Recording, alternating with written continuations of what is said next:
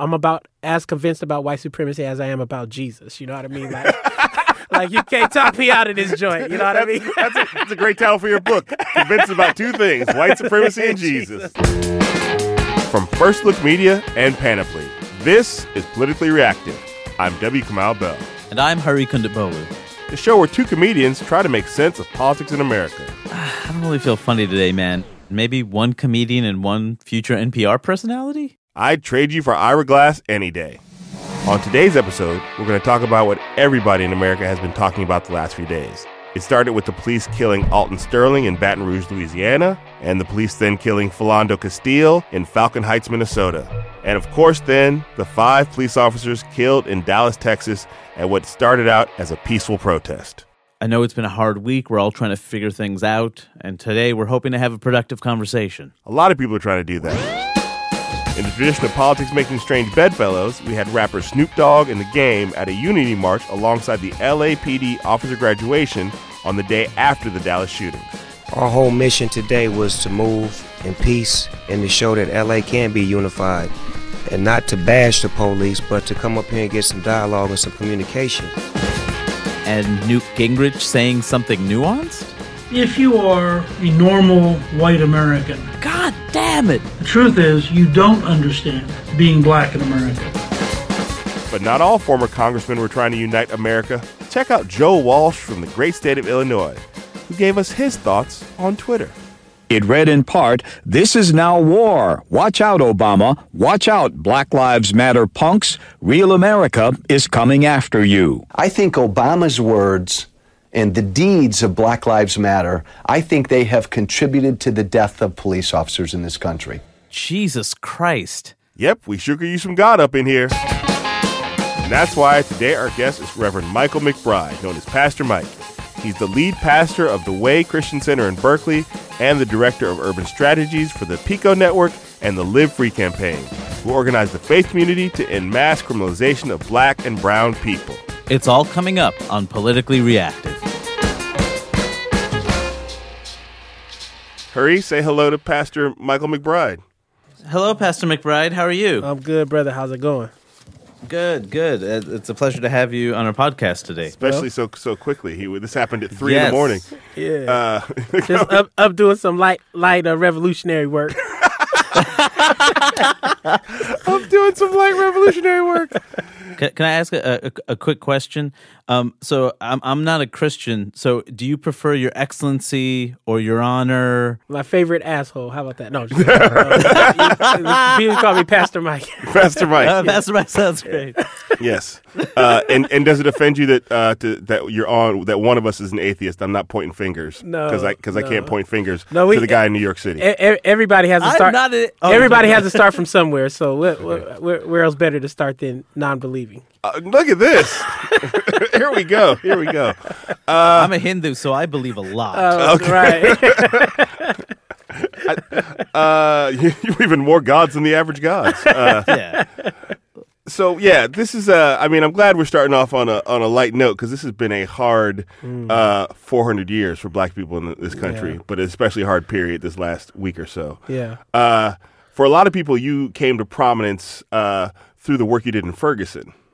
When you went to Ferguson, and you're a pastor, you're also an activist. In some sense, you're literally doing what Jesus would do. Definitely. A lot of people forget that Jesus' big thing he brought to religion was the social justice thing. Do you ever feel, so this is a big question, that that you get pressure from religious people to not be so socially active? Because a lot of times at church, we like to sort of just focus on the book and not what's going on outside in the world. Yeah, I definitely think, unfortunately, if I were to just speak as a Christian, we've traded in the crucified Messiah. When I say Jesus, I talk about the dark-skinned Palestinian Jew who was born in the hood called Nazareth, who was very acquainted with being targeted by the state of his day and was unfairly arrested, tried in a kangaroo court, and executed by the Roman Empire. if you can't associate with that kind of Jesus, then I think you are really worshiping a God you've created in your own image, and I think that's part of what has been a great challenge in the Western church, and particularly the American church. James Cone, a black theologian, he says that too often American Christianity has become comfortable being a chaplain to white supremacy. And so this Jesus that I serve and that I follow is certainly someone that I think has a radical vision of inclusivity and would talk about the ways in which the poor, the dispossessed, women, folks who are experiencing injustice, how can they have a radical transformation towards what he would call the kingdom of God? I love Dr. King's description, the beloved community. So many mics were just dropped right there. It was like we got carpet bombed with mics dropping. Like I was like, are those the moments where people say amen? Yeah, they say amen and jump up out their chair, swing from the chandeliers, roll on the floor. Definitely, it's a lot of good responses. It's always difficult to talk about race, like especially between different races. As a pastor of color, how do you deal with your other religious people, other pastors who do not share your vision? Is the conversation more awkward or less awkward than it normally is when people talk about race? So as a pastor who comes out of the black church prophetic tradition, I've been trained that you have to speak the truth in love to power and to people who are not always ready to hear the truth. People want to believe a beautiful lie rather than live with the ugly truth. And the ugly truth is that race, white supremacy, racial hierarchy, however you want to talk about it, is robbing every single individual in this country of their full humanity.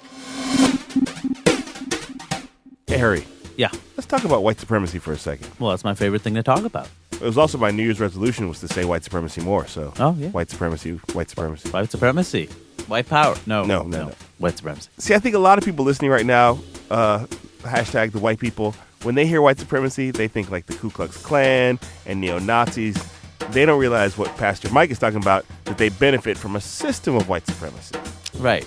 A system that values white people over every other kind of people, right? Whether it's something historic like redlining, where black people were only allowed to live in certain places and weren't given bank loans. I mean, that benefited white people and put black people at disadvantage. That's white supremacy, and that's a government system. Or you think about somebody like Justin Bieber. Is Justin Bieber really a good singer? Or are a lot of people just going, that's crazy that white boy can sing at all? That last single was really good, man. Ugh. The one about it, like he's talking about his mom and stuff. It's a little sexist, but it's pretty good. I'm not even going to have any more Justin Bieber. The fact that we're talking about Justin Bieber more than we should is white supremacy. To bring it into the current moment, to go back to when you went to Ferguson, I felt, and a lot of people felt, and I don't know if you felt this way, I don't want to speak for you, you can speak to how you felt, that was a moment that was going to precipitate some sort of change about how black and brown bodies are policed in this country. It felt, and then Black Lives Matter is a part of that, lots of conversations, your work is a part of that, my work or his work is a part of that, but now we have this new moment where it feels like we didn't take advantage of the last moment enough, or any of the last moments. Does this moment feel different to you, or does it feel like more the same? By this moment, I mean with Alton Sterling from last week and Philando Castile, and then the thing that happened in Dallas with the 5 police officers and the 12 other people. How does this moment feel to you? Well, it's definitely different in the sense that we're not starting, I'm a football fan, right? So when you have the kickoff, you start at the 20-yard line if you get a touchback. I'd say we're now probably at the 40-yard line. Okay. I feel like we're moving the ball down the field, but I don't think we've made it into our edge of the field yet. Yeah. I do think that racial hierarchy, white supremacy, neoliberal ideas of social order, these are hard enemies to annihilate, to wipe out. These are very entrenched ideas. And honestly, in the age of Barack Obama, it's been very difficult, I think, for a lot of folks to deal with the cognitive dissonance of systemic racism with a black man at the highest kind of office of the land. And so one of the challenges, I think, of the age of Obama is that we've reduced racism and racial hierarchy to interpersonal interactions and have rendered invisible the systemic forces that actually make racism and degradation possible. So I think these incidences have now brought it to light in such a way where it's kind of virtually impossible for anyone with a reasonable, set of eyes and a heart to deny that, man, there's something radically wrong with the way certain people, particularly with a lot of melanin in their skin and that are poor, there's something wrong with this picture. And so I think we've moved further. We don't have to now define police brutality. We don't have to define terms like racial profiling. We don't have to define police and excessive force. That's a big thing. Now we're trying to move beyond cameras as the panacea. Remember that was the big thing last time. Well, we just got to get a camera on an officer. Now you have cameras on officers, and officers aren't getting convicted. I remember thinking that was the solution. I remember being that brother who was like, if we get some cameras on. I mean, I remember feeling like, well, that's the thing. And a lot of us who've been involved for a while knew it wasn't going to be the thing, because if you don't believe, if you're starting off with a premise, right, that law enforcement officers are inherently immutable, right? Even what you're seeing with your eyes, you can be convinced that was obviously something that was necessary. So the body cameras we were finding were not able to overcome that initial doubt that officers actually had some kind of animus or implicit or explicit bias.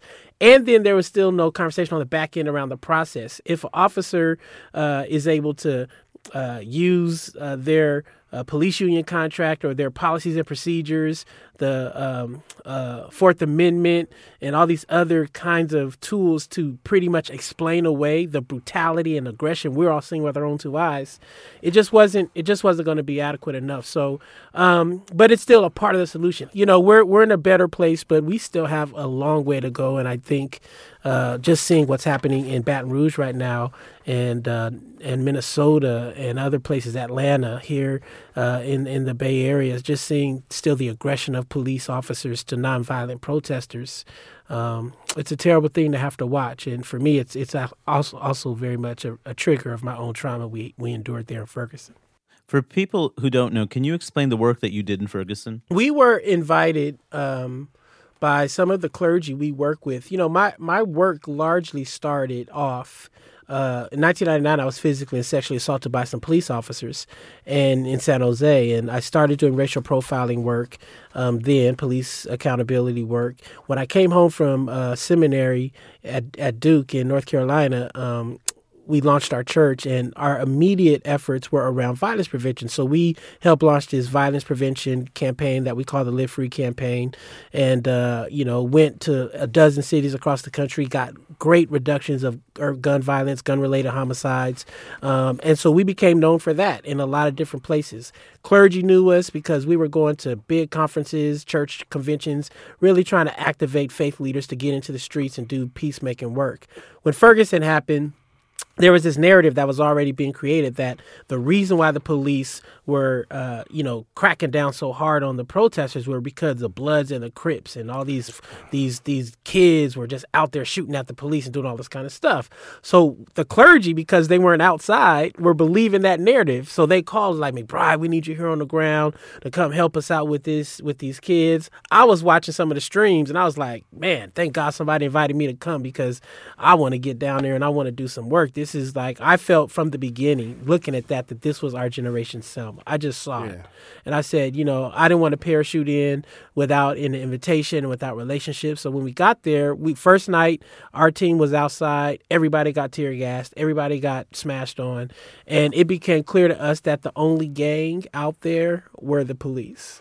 The only people who were provoking and filled with violence and rage to the point of physical harm were the police. And that, for me and us, I think, created a totally different perspective and lens to see and understand the level of that problem. Our generation had not seen tanks rolling down the street, right? And I think we have to appreciate, again, talking about, are we in the same place? We're not in the same place because now people know what they're going to get. They know what the cops have at the precinct that they didn't know before. Man, but when we were in Ferguson on West Florissant, and they were bringing tanks, and they cleared out a whole Target parking lot. I mean, they closed up at least 10 businesses, and they had an arsenal of Humvees and so we're going up there to do interviews with the press, with Democracy Now. I did one with Democracy Now, and they they had in the background like these military vehicles, and you're just like, yo, is this the United States of America? This is bananas. I mean, the whole thing was just.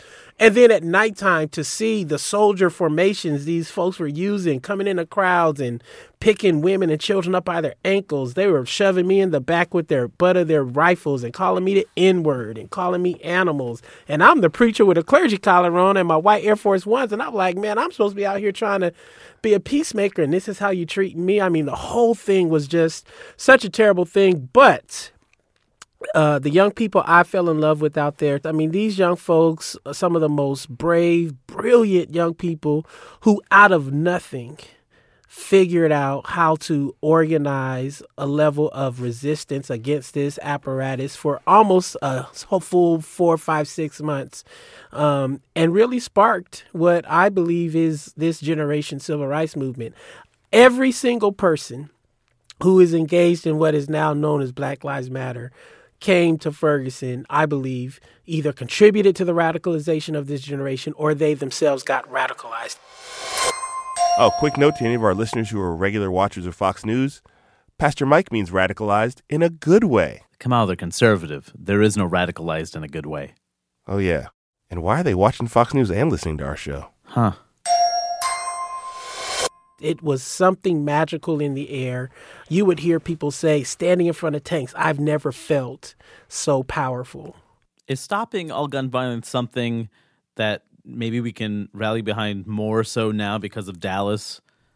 I hope so. I mean, again, it is somewhat of a blow to me, honestly, just hearing that question, right? Because I have to bury teenagers, even still today. I have to bury family members whose lives are so important to the congregation full of people. They mourn just as much as folks are mourning for the police officers who were killed. So for me, I'm trying to figure out how do we move against that kind of hierarchy of the value of lives. I hope that people can see and understand that preventable violence related to guns is something that we need to think about much more daily. We have at least, 80-something gun-related deaths every day. We have a mass shooting every day in this country cumulatively. More than half of these gun-related deaths are suicides, largely white males. So just think of the hopelessness, the mental illness, etc., that must be in place for our young white men in this country, that they're killing themselves more than folks are being killed by another person. I mean, that's a terrible statistic that's not even being paid attention to. And then we think of the gun-related homicides. These are largely African-American men between the ages of 18 and 35. All across the country, killing themselves with weapons they do not build, they do not ship into their communities, they do not own gun shops or manufacturing plants, and yet they're finding themselves more easily able to find a gun than they are a book or a job or some housing. I mean, it's a terrible reality. I do think that maybe there are moments where the country's consciousness can be raised. The death of these officers at the hands, we're being told, is a former Army veteran who obviously had some form of post-traumatic stress disorder, obviously was trained by this government to kill people. And it shows us that the human person is not prone to being turned into a killing machine. And I've never said this. I say this a lot, but I rarely say it to a preacher. Preach, brother, preach. I just realized I say it all the time to people who don't have a collar. But this time I'm going to say it to somebody who actually hears this a lot. Preach. And the other thing you did in the middle of that awesome bit of rhetorical flourishes in there is you ruined, I don't know why you did this, but you ruined the idea that you don't like white people by saying you don't want white people to die at the hands of suicide. People, there's going to be some people who listen to this who are going to want to put you, and this happens to me all the time, and I can't say I'm married to a white woman enough to say that you hate white people because you're talking so much about black people. I hate white supremacy. Now, this is an important conversation, bro. Yes. God did not create folks who identify as white people as white. God created them Irish, Polish, a cultural connection to a land and a place. There's and a story. Not a white landia, is Absolutely. What you're saying. This Portland, Oregon aside. Whiteness is a creation of modernity, right? That attempts to essentialize and perform racial hierarchy. And I think it's so important for people to just keep appreciating that when we're talking about white supremacy, we're talking about even trying to set white folk free. And it's hard to be free. Believe me. I work with black. I work with and freedom is a hell of a thing to reach for. But I don't hate white people, man. I mean, hatred is not a tool that I try to tap into a lot. Now I get angry at some white folk. I got to keep it real. Yeah. Because often well-meaning and folks who don't have good intentions, who are white, are often in the way of liberation of all people, including themselves, because they're trying to reach for this ideal they'll never get. So I love white people, all you white people out there. I love you, man. I love you, sis. But I want us all to be free, and I hope that you have enough love in your heart to join us in the liberation fights of our generation. Does it make it easier to explain this kind of stuff to white people as a pastor? Like, does that buy you an extra 30 seconds? Well, when I'm preaching this stuff, I get an extra 45 minutes. Right. No, I mean, I don't know. That's a great question. I remember I was in a place in the Midwest and nobody interrupted me that much, I remember one guy did a Barack Obama. What's the guy, Joe Wilson? You lie! Right when I was up speaking, he did that to me because he couldn't take it, I guess. Yeah. So I don't know. I mean, I'm really not that hung up on people. I guess I don't keep a good scorecard. I'm not hung up on do people accept what I'm saying, et cetera. I try to be an active listener and keep an impressionable heart and mind because I love people. I love ideas. I love conversation. But I do believe this piece about white supremacy, I'm convinced about to my bones. I'm about as convinced about white supremacy as I am about Jesus. You know what I mean? You can't talk me out of this joint. You know what I mean? That's a great title for your book. Convinced about two things: white supremacy and Jesus. That's right. Wow. And so I'm hoping that I and we can learn to talk about it in ways where it doesn't shut folks down, where they can't get to a place of healing and transformation. But you can't change if we don't talk about it. While we're talking about congressmen with the first name Joe who are assholes, you brought up Joe Wilson. Well, this past week in the middle of all this other stuff, ex-congressman, now talk show host Joe Walsh was on Twitter. Yeah. And I just feel like he to me, not that he's important as a person or not that he's important as any sort of leader of white people, but I think he was important as the feelings that he was putting out on Twitter, many white people have. Mm-hmm. And he just sort of synthesized them. And as I said on Twitter, he took off the mask. Yeah. He took off the mask of politeness and showed us his true self. And he got a lot of people on Twitter who retweeted and liked it, which showed there's other people out there who feel this way, other white people. It's a terrible thing. And, my bishop James Clark out of New York, he told me this thing. actually 5 years ago. He said he's a big CSI fan, and he said, when they come to a scene and a crime has happened that's bloody and they wipe up all the blood off the floor, they think they've hidden the crime, but you can pour this chemical, I think it was luminol or something, onto the ground, and all the blood that was soaked into the wood and the ground would just come to the surface. Yes. And Bishop Clark said Barack Obama's election has been that chemical that has brought all this to the surface, because I know people wanted a post-racial society so bad. I mean, I tell my white friends, don't you think I want a post-racial society? I mean, if I can get one by just the blinking of my eye, snap, like nobody enjoys like having to wake up every day and be someone's problem. Yes. So I think people like Joe Walsh and the ultimate gaslighter Donald Trump. Hey everybody, Erica here, one of the producers on the show. I'm coming in because Hari and Kamau didn't think it was important to tell you about gaslighting, but I think it's really important, so here's what it is. Gaslighting is a kind of emotional abuse that is so insidious that it makes you question your own sense of reality. It comes from this 1938 play called Gaslight, which was later turned into an Ingrid Bergman movie. Essentially, a man screws with his wife by dimming the lights in the house and pretending everything's normal when she asks about it, which of course makes her feel crazy.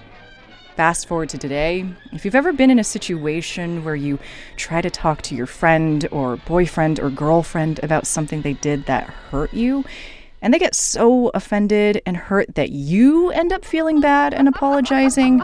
Oh, you're the kindest man in the world. I'm sorry.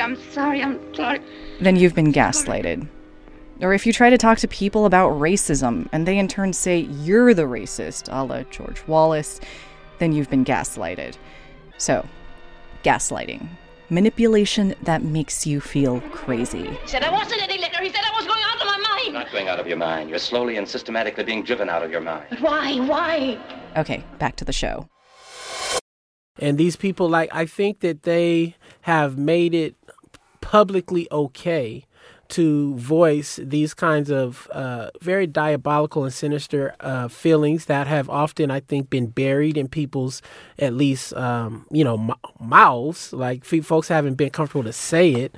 And to know that there are people out there in every level of society, from, dare I say, the White House all the way down to the neighborhood, who believe that there is a real America and certain people don't belong there. Mm-hmm. I mean, it's a troubling thing, right? Because this is where I think we have to have understanding around racism and power dynamics.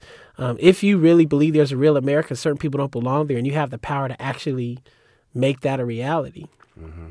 It's a terrible thing, and for someone who's a congressman to have that in his heart, and just think of the laws he voted on. Think and a congressman from Illinois, not a congressman from a state that doesn't have black people. It's terrible. It's terrible. Mm-hmm. So, I don't know, man. I think it's ironic that he can say these things and the administration doesn't come after him. He was threatening the president. Pookie's been arrested for much less. Yes, yeah. Just to be clear, Joe Wilson still got or Joe Walsh. I get my asshole Joes confused.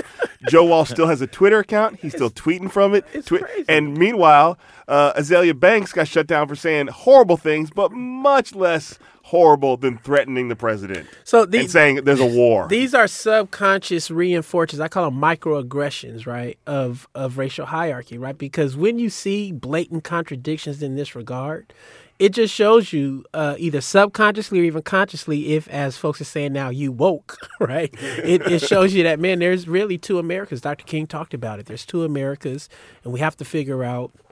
Dr. King also said, how can this country be born again? And really, how do we have a new imagination about what it means to live as a people on somebody else's land, but it's certainly in a global kind of world and reality. Honestly, as of now, it feels like the only thing that's come out of post-racial America is the phrase post-racial America. Like, other than that, we're still in the same place, but we got this new phrase. Meet the new phrase, same as the old phrase. I wanted to follow up with.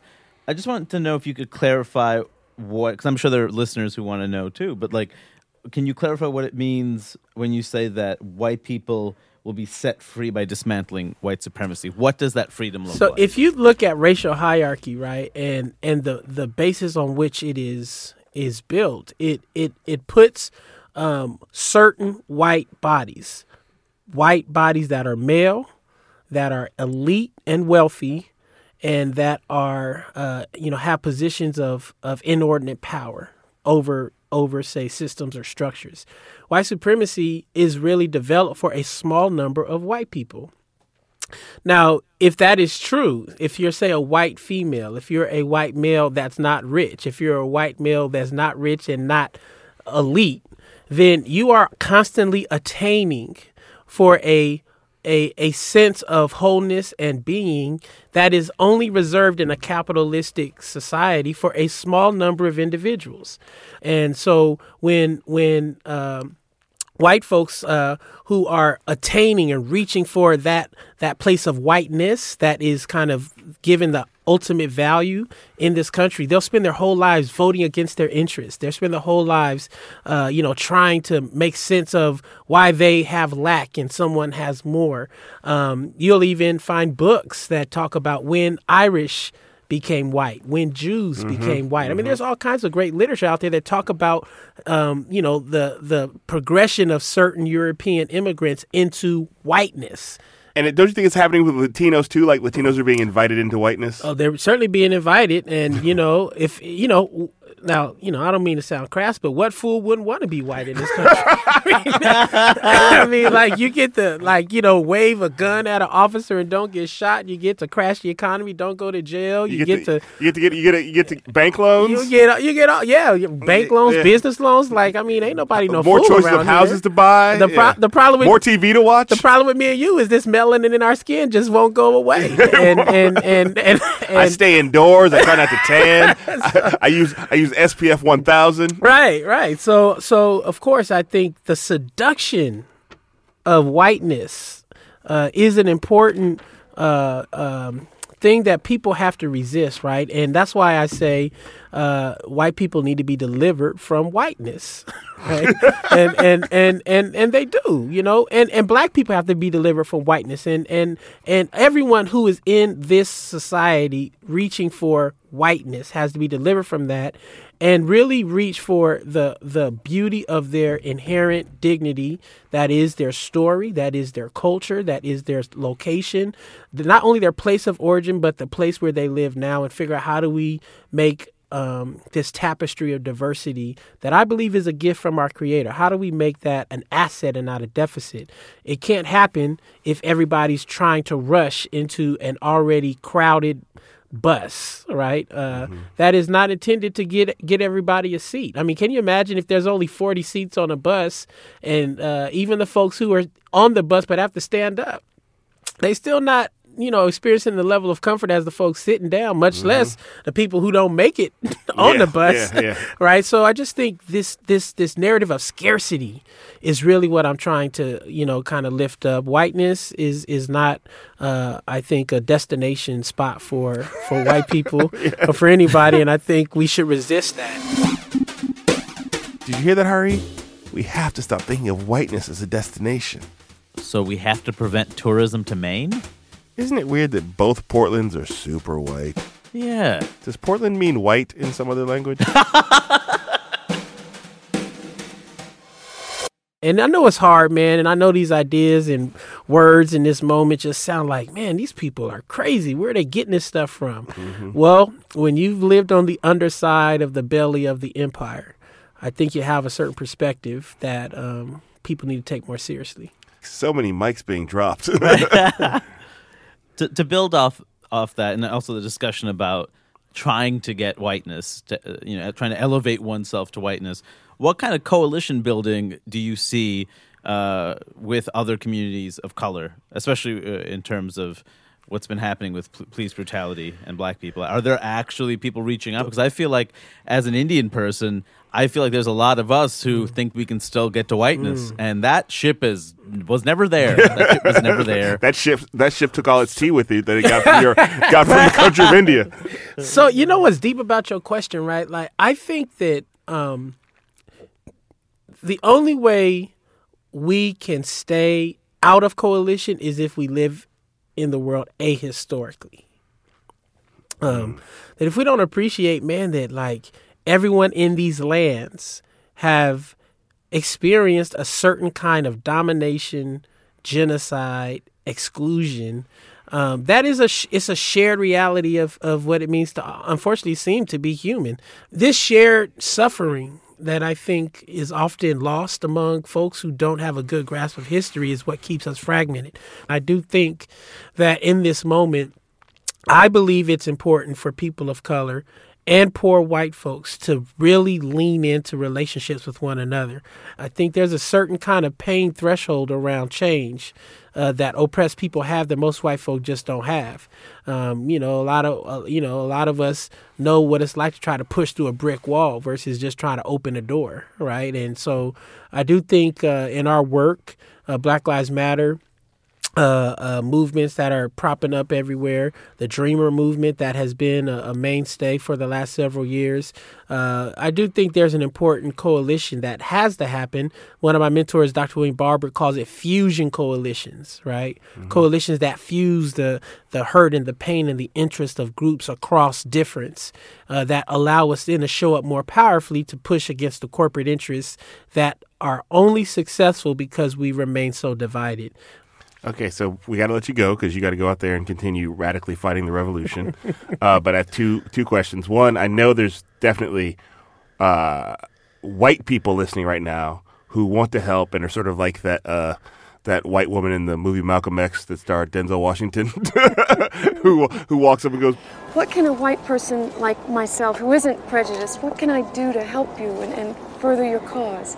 What would you say to a white person right now who wants to help but is somehow scrambling for what to do? So I'll say a couple things. Now, I hope folks don't get too offended by what I'm about to say. So just brace yourself. Put your hands on your chair and just hold on, baby. Hold on. Just let me finish before you just shut me off. Yeah.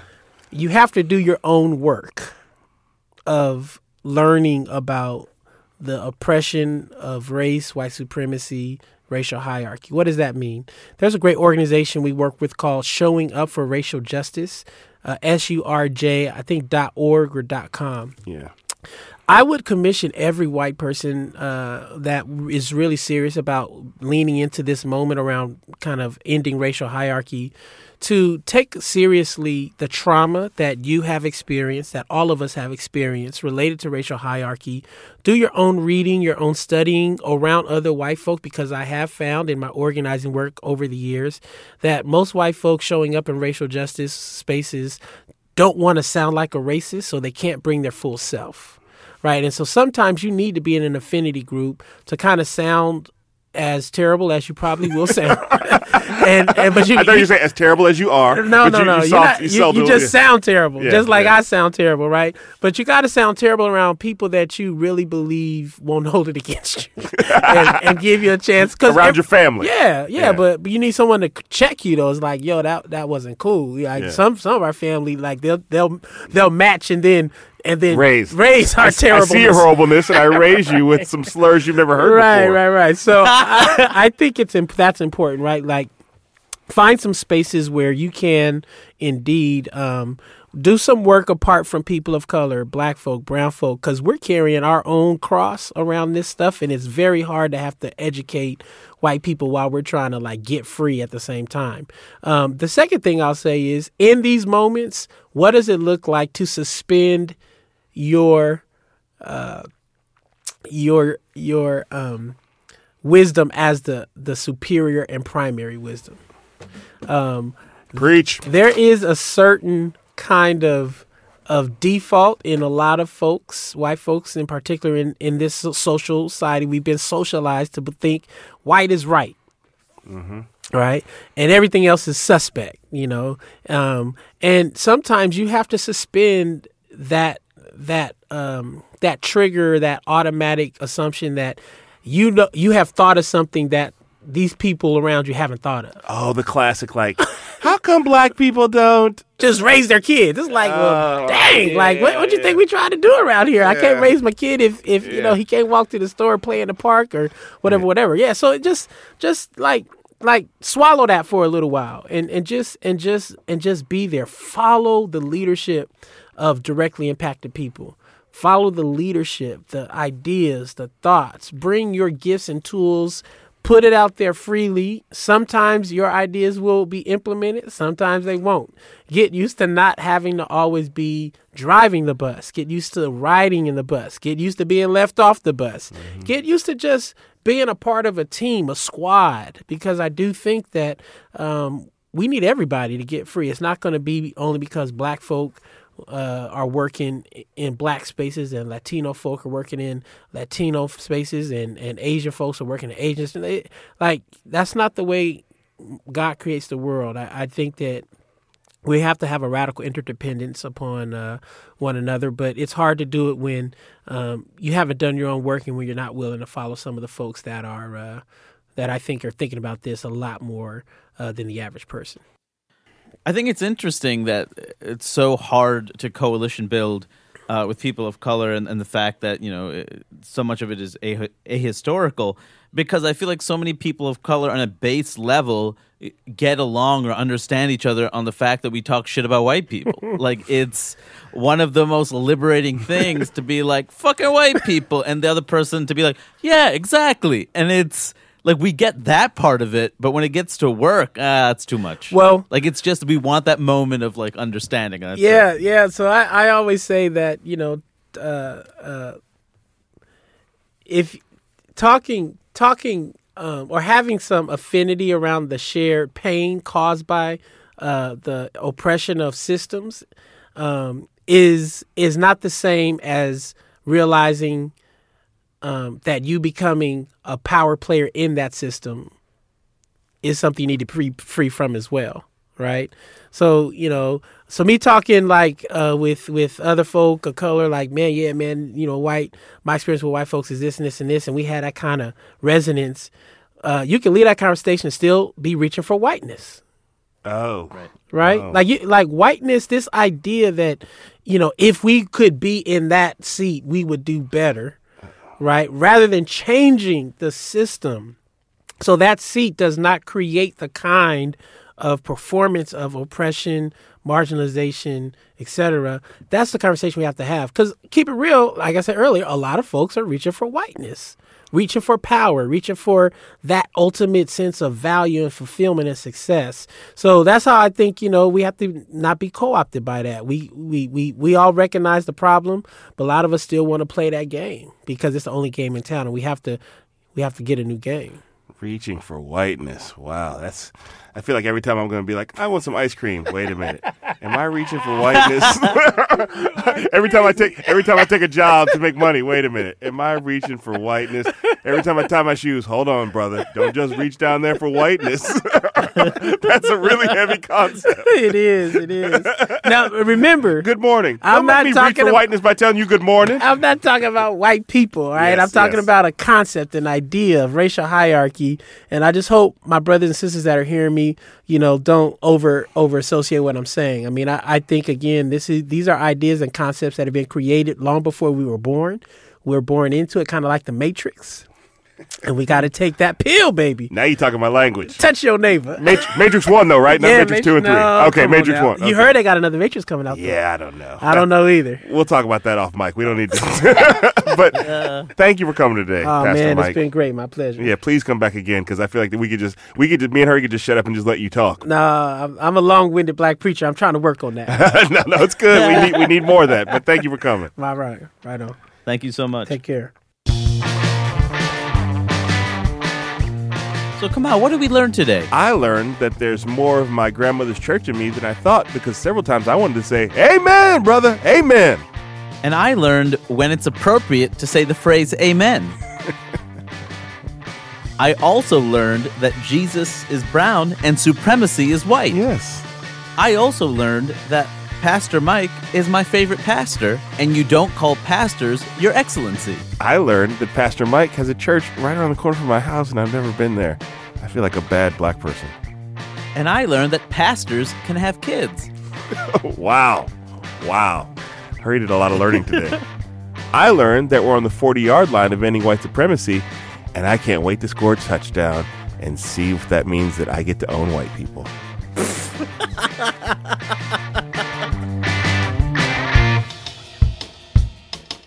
Well, that's going to do it for today's show. You can expect a new episode every week through the election. We've got some great ideas for guests in future episodes from you, the listeners. So please keep those coming. Just tweet us with the hashtag politicallyreactive. If you haven't done so, hit that subscribe button on whatever you're using to listen to the show. And maybe think about leaving us like a 5-star review. It's a helpful way to help us spread the word for a new show like ours.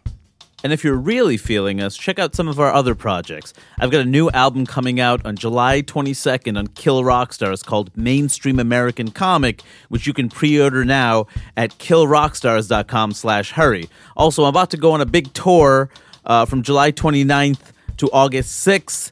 I'm going to be in Detroit, Chicago, Milwaukee, Brooklyn, and Portland, Maine, so I need to see you there. And I've got some other cool projects too, like a podcast called Denzel Washington is the greatest actor of all time, period, and my live radio show and podcast, Come Out Right Now. You can tune into the next Come Out Right Now live July 14th at 7 p.m. West Coast time on KALW.org.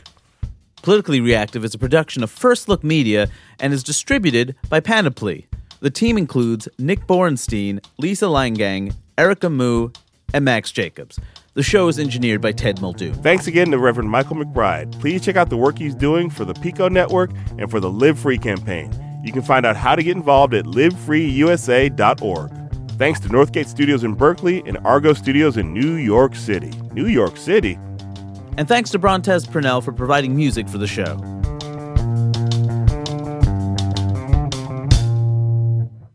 And hey, before we go, white people, why don't you rewind this one and listen to it again? I mean, if you're still listening.